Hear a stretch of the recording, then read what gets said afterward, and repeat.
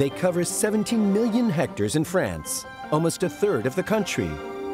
Forests, a boon for our ecosystem, and also a resource. Every year, 38 million cubic meters of wood are transformed into industrial raw material as timber or for heating.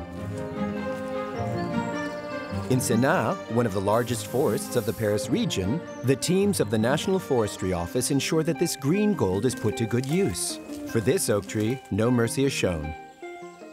Its fine branch rate is far lower than that of the tree on the left. So we're going to cut it down. This will give the one on the left more room to grow. A diameter of 65 centimeters, and the red mark shows the woodcutter that it has to be cut down, and then the hammer mark.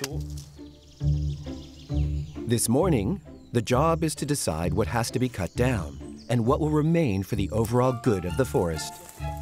The sapwood, the sap-carrying part, has been degraded, and you can see the sawdust caused by insects. Then the work of birds, in this case woodpeckers, which have tried to eat these insects. And this is a tree where you can see there's not a single living branch left. These trees serve as a continuous support for a whole host of species that are of ecological interest to us, whether they're protected or not.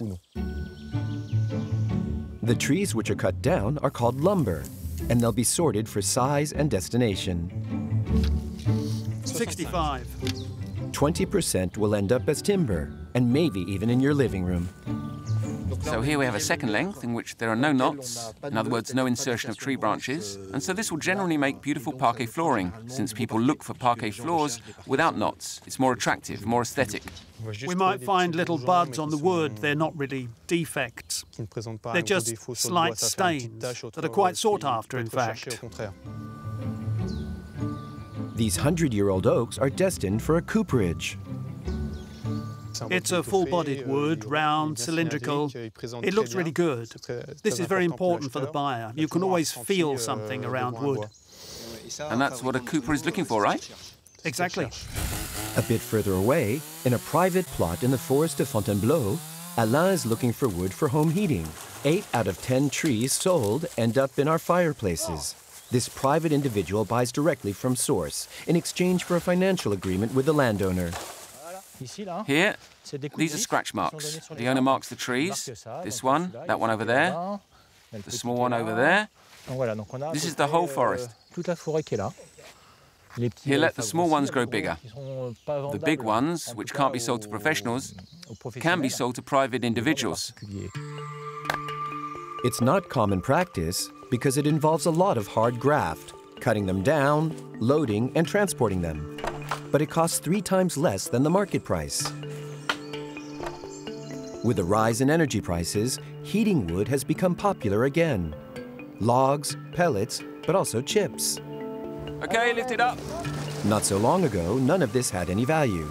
But now, in this composting center in the Paris region, anything and everything is shredded, from the smallest cedar to a 100-year-old colossus.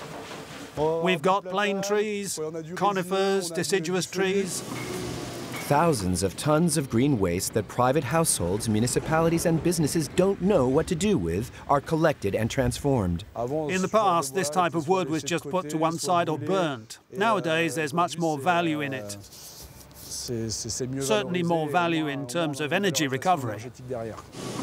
After 6 months of drying, cheap fuel is produced, sales of which have jumped by 70% over the last 10 years.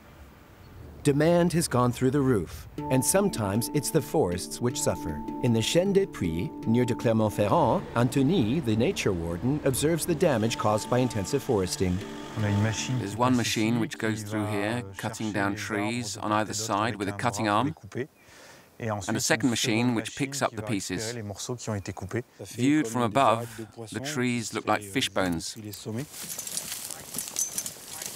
A few kilometers away, another more traditional method is back in fashion. Horseback logging. It's more labor-intensive, but it's all-terrain, sustainable, and incredibly efficient. Come on. Move on, move on. Move on. By tonight, we'll have about 25, maybe 30, thanks to the 4 horses. Yes, that's good. We're very agile with horses. We can pick up a tree on one side, then on the other side, zigzagging between the trees, so we damage fewer trees. So the forest suffers less? Exactly. We're preserving it for the future, let's say. And with machines? A bit less. But rest assured, logging is strictly monitored and French forests are in constant growth. Every year, they're gaining 85,000 more hectares throughout the country, the equivalent of 3 Fontainebleau forests per year.